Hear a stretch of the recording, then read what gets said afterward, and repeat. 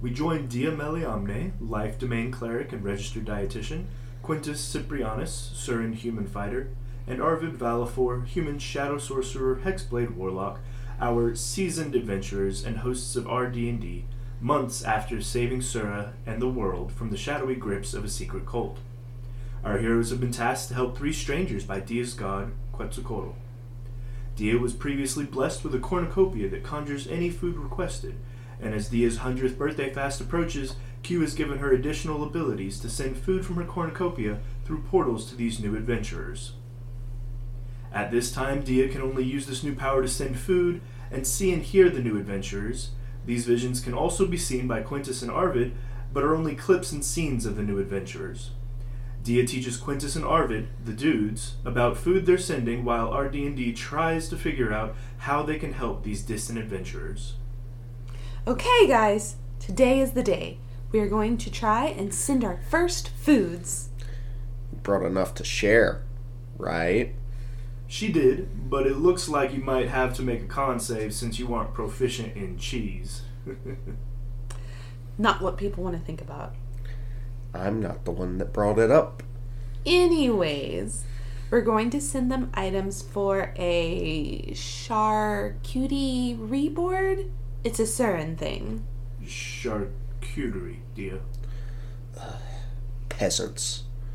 I'm literally a top cleric at the Temple Mount, and we're envoys for the Queen of Ankara. Show me the papers. You were there when she gave us these titles. She even sent you back with a class IOU favor for me once. I said what I said. So, the charcuterie board? Yes!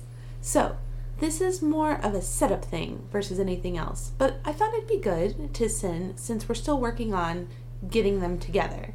It's good to share, and most of it keeps. That makes sense. Most of the things seem to be cured or salted. Exactly. I wouldn't call it a main dish or eat it daily, but it's good for a group or an appetizer. So, what did you put on ours? Good question.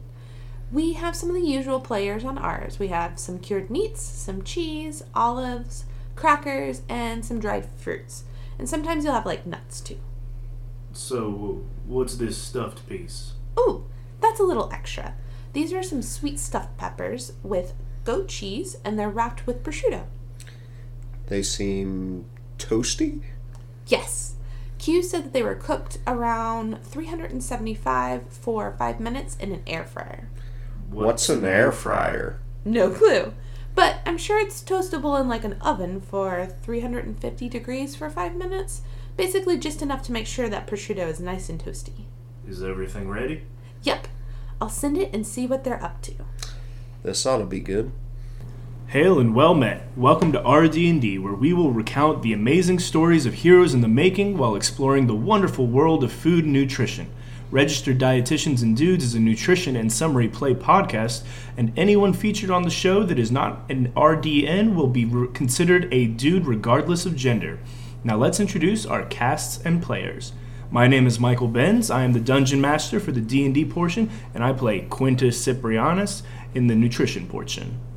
Hello, I'm Jasmine McMullen.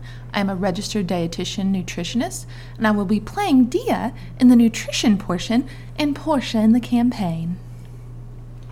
I'm Steve Sherman, and I'll be playing Brother Brennan Kane, and may appear in the nutrition section as various guests. My name is Andrew McMullen. I will be portraying Arvid in the nutrition portion and Varus. The city of Haven Range bustles below the midday sun on a cloudless sky. Pan down to pristine cobblestone streets outside of a tall, wrought iron gate. A Kingsguard pulls aside a nondescript man dressed in the vestments of the Dusk Mother for a safety interview. This man has brown hair, brown eyes, tawny skin. State your name for the record. Brother Brennan of the Order of the Dusk Mother. And your race and occupation? Human. I'm a traveling saint. What brings you to the Summerbrow Palace? I have an order of summons for a Mr. Federici Grazos. He sent word for me. The envoy Grazos is not in the palace at the moment. Do you know where he might be? You could always check his apartment. It's about 3 blocks down. Yes, of course. Thank you. At the city library, a busy librarian is approached by a half-elf man, his gray eyes scanning the shelves as he walks, his long black hair shifting in the breeze, with just a hint of silver glistening in his short beard. What is your name for our records? Varus Ethanasath. And how can I help you today? I'm looking for an old friend, Lucian Cianodale, and, if you don't mind, the wizarding section. Well, the arcane will be on aisle 37, and Mr. Lucian is back in his office, the museum section.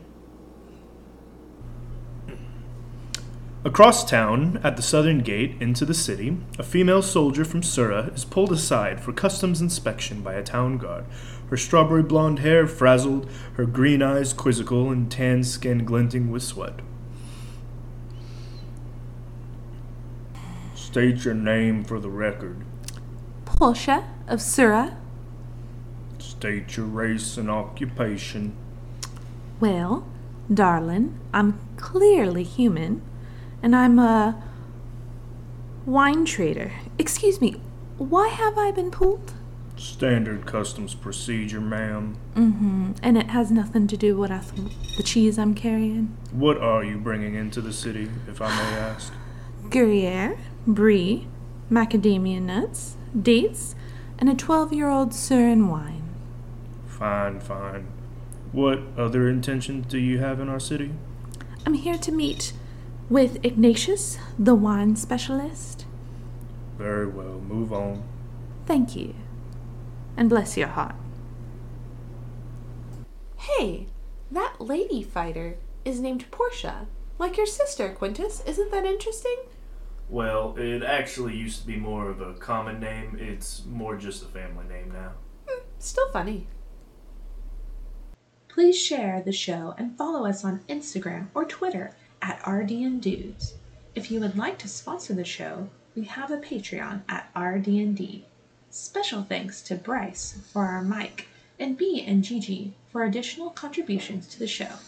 Farewell and dine well, dudes.